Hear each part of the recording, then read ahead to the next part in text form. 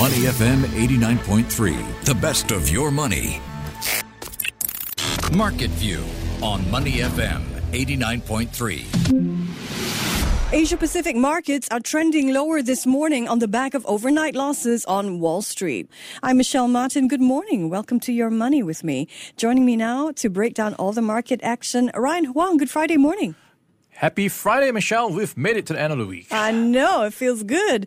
Let's start this Friday morning in the world of integrated resorts, more specifically with Marina Bay Sands. Yesterday, we discussed how its parent company, Las Vegas Sands, has reported a big jump in earnings thanks to a revival of its business in Macau.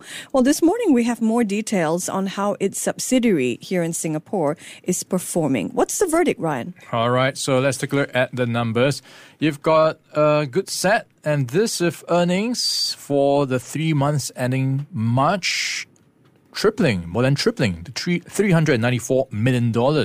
And that's up from $121 million in the year-ago period. So a couple of things, the familiar ones we've been talking about, the lifting of travel restrictions for many parts of the world, helping to boost those tourist and visitor numbers. So that's a big part of it, and we saw the mass gaming revenue for MBS hit a record $549 million. And overall, bulk of it, 70% of it, came from its casino operations like rooms, F&B, mall tenants, and other segments. So all that thanks to people going to MBS, shopping, gambling, and enjoying all the shows. MBS is reporting record earnings that's up more than threefold from a year ago. It netted more than $500 million. At the same time, MBS hasn't broken ground yet on its promised fourth tower or its new 15,000-seat arena. So do you think these results may push that along a bit?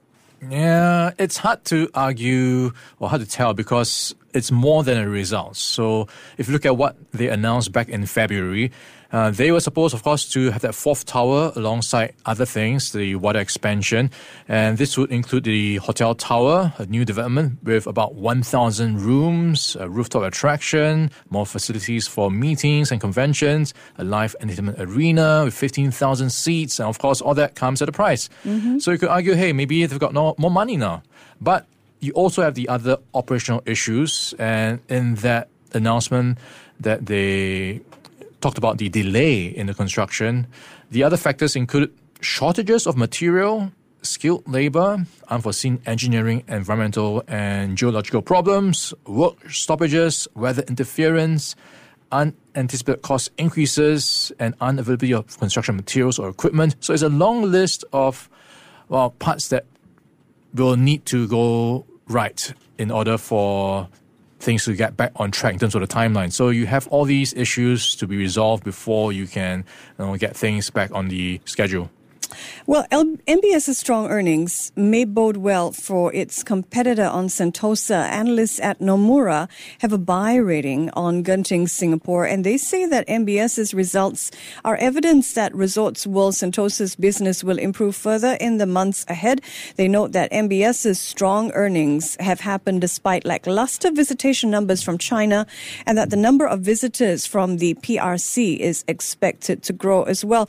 Next up, I want to switch to Keppel Corp, another local company. It's posting a jump of nearly 10% in first quarter earnings. So what is powering its business? All right, looking at Keppel, it's a strong quarter, and you've got revenue up 9% to $2.3 billion for the first quarter ended March 31st.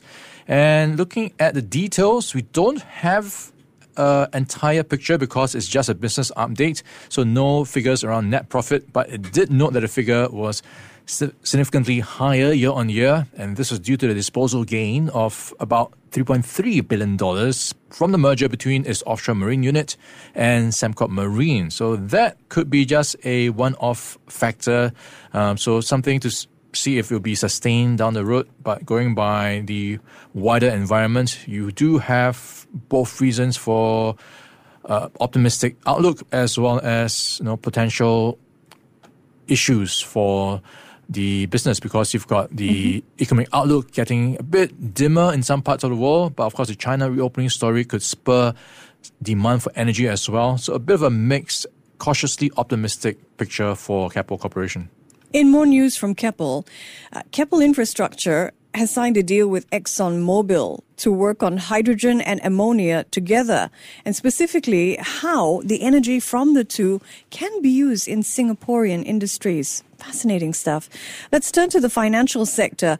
America's big banks have been reporting stellar first quarter earnings despite the turmoil in the banking sector that we saw last month.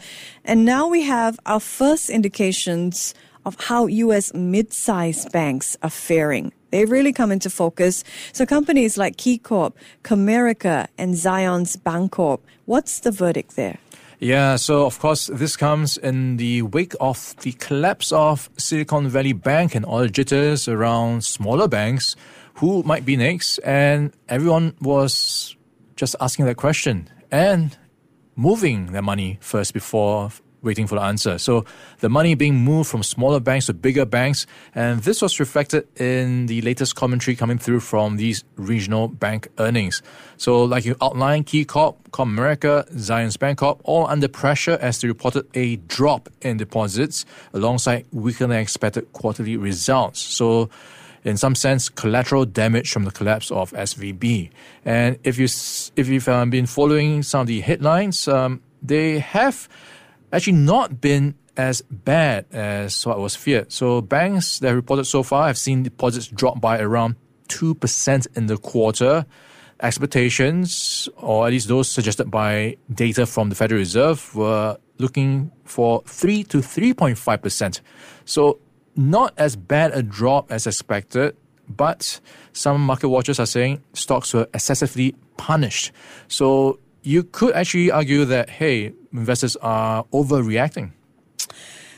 Well, sticking with the financial sector, Amex, American Express's first quarter numbers coming in below expectations. So on the one hand, I'm seeing Amex setting more money aside in case cardholders can't make their payments at the same time, though. It seems consumers are still using their cards quite a lot, particularly to travel. So what do you make of American Express's numbers? Yeah, a bit of a mixed picture. Like you pointed out, you've got Amex a bit more conservative about what's to come. People may be starting to struggle with paying back some of their credit card debts. And on that front, it's raised its provisions to $1.1 billion US for the quarter versus a benefit of $33 million a year ago. So it's starting to brace itself for tougher times on that front.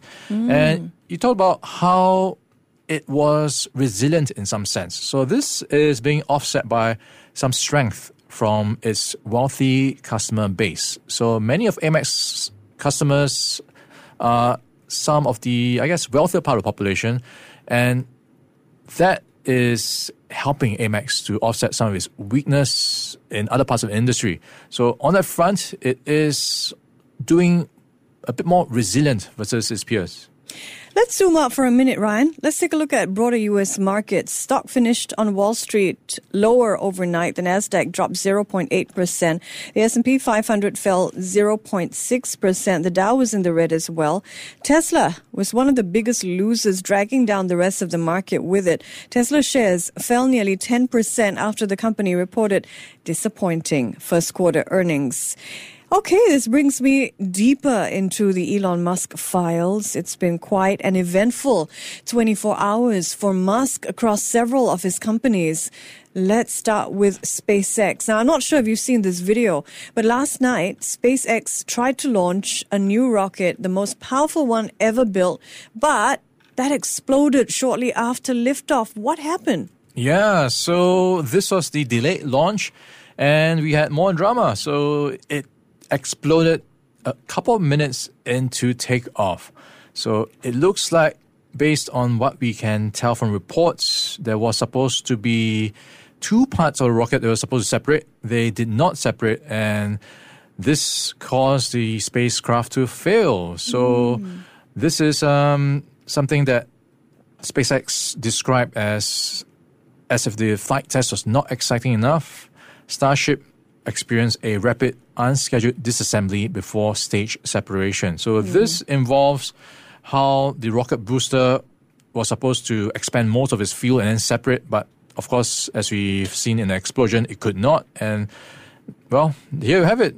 It's a mixed picture. Did it succeed or not? So I think you've got a lot of questions being asked if this was a success for SpaceX. And on that front, they are arguing that, hey, we actually met some of our criteria for success, which is to take off.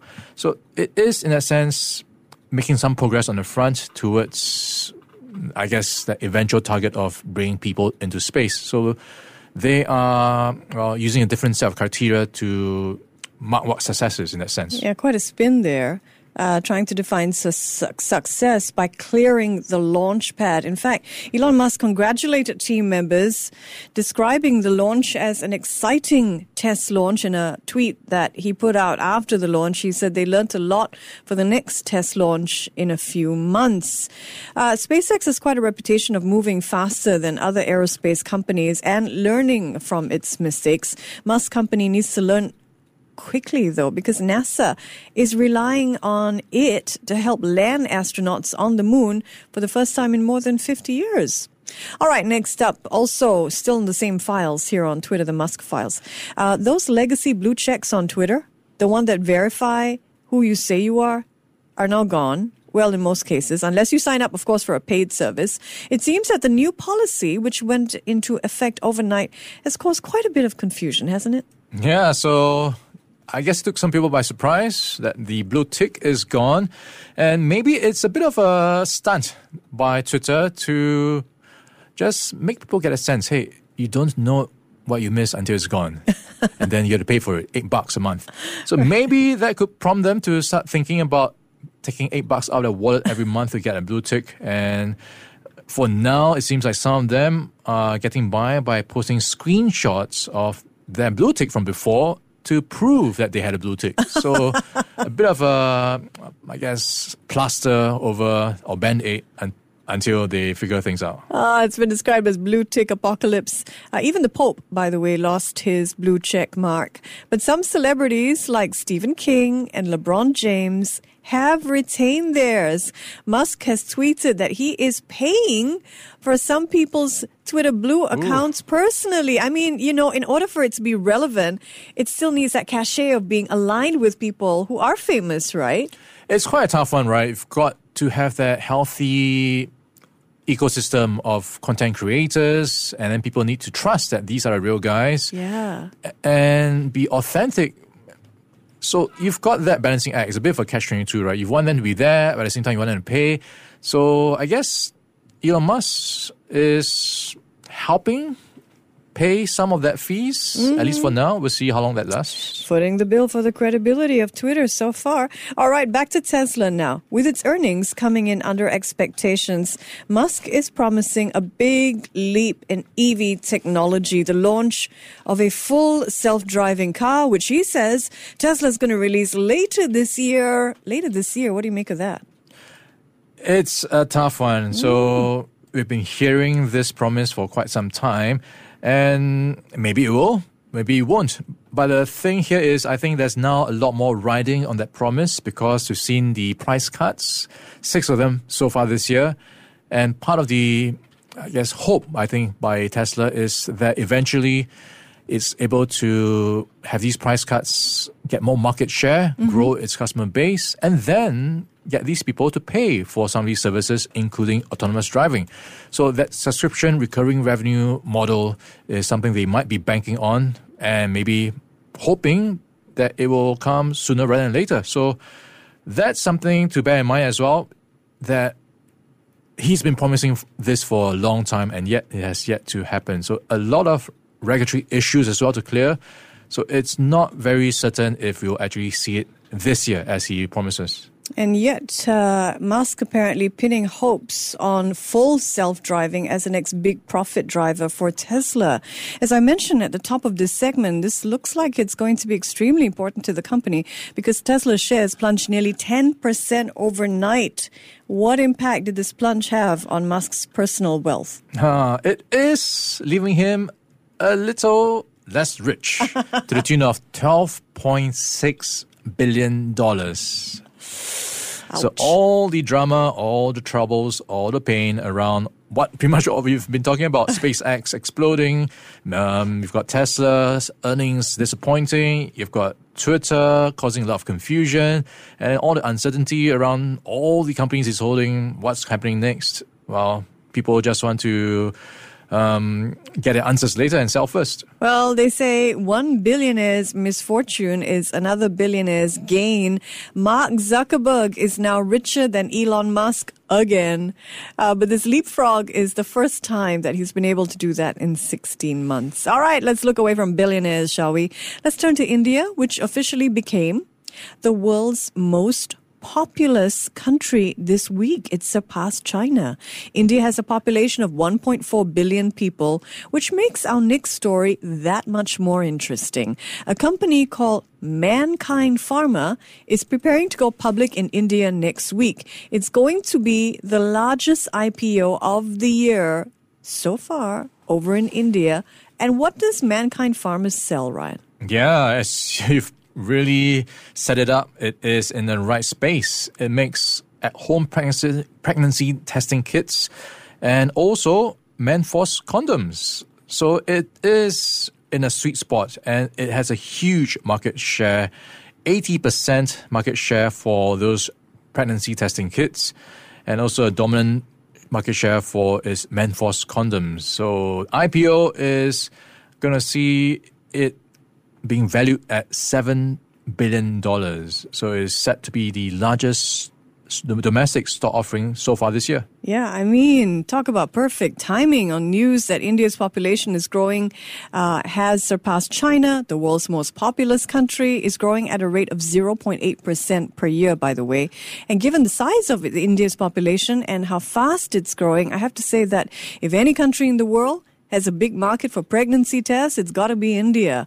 We're going to keep an eye out on Mankind Pharma's listing next week.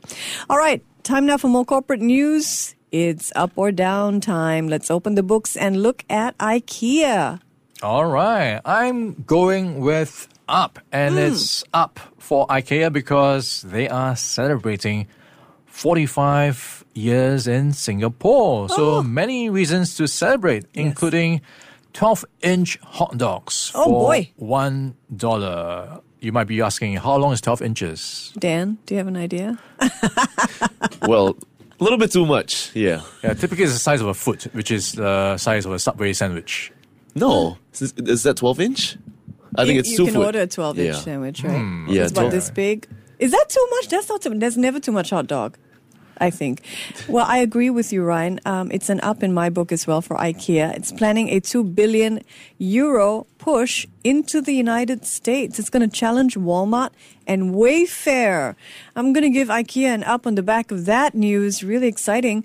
AT&T, is it up or down? Okay, let's take a look at where we are for AT&T. And I am going with down because its earnings were softer than expected on the revenue front as well as the cash flow front.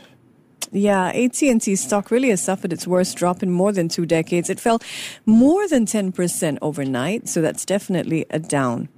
Okay, let's look at chipmaker TSMC. I'm going down as well. So more surprising. pain for TSMC, and this is around the electronic space, that slump we've been talking about. People just cutting back on demand for smartphones, laptops, and that has implications for chips, which is TSMC's specialty.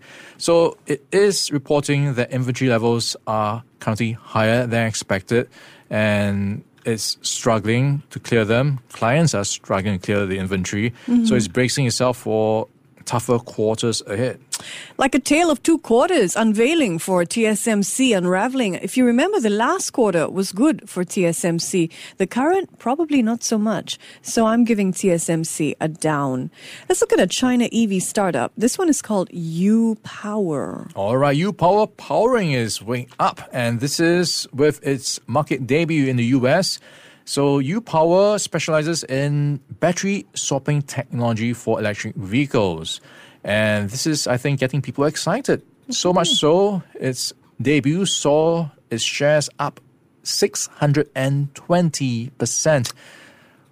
So as high as 75, IPO price was $6. Goodness me. This battery swapping company made its debut in Wall Street overnight. Its shares went up and then up again. I'll give you that figure again. U-Power closed up 620%. Incredible.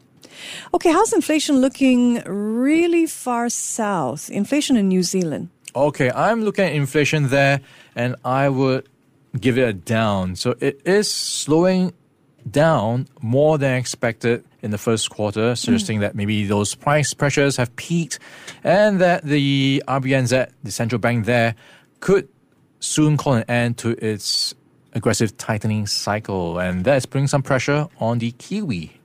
Indeed. So inflation in New Zealand is slowing. We wouldn't normally be talking about this, except a lot of analysts think the Kiwis are a live test case for pretty much the rest of the world. The Reserve Bank of New Zealand raised rates aggressively, and observers think that rates there may have reached their peak. So keep an eye on New Zealand's prices for an indication, perhaps, of what the Fed and other central banks may do as well.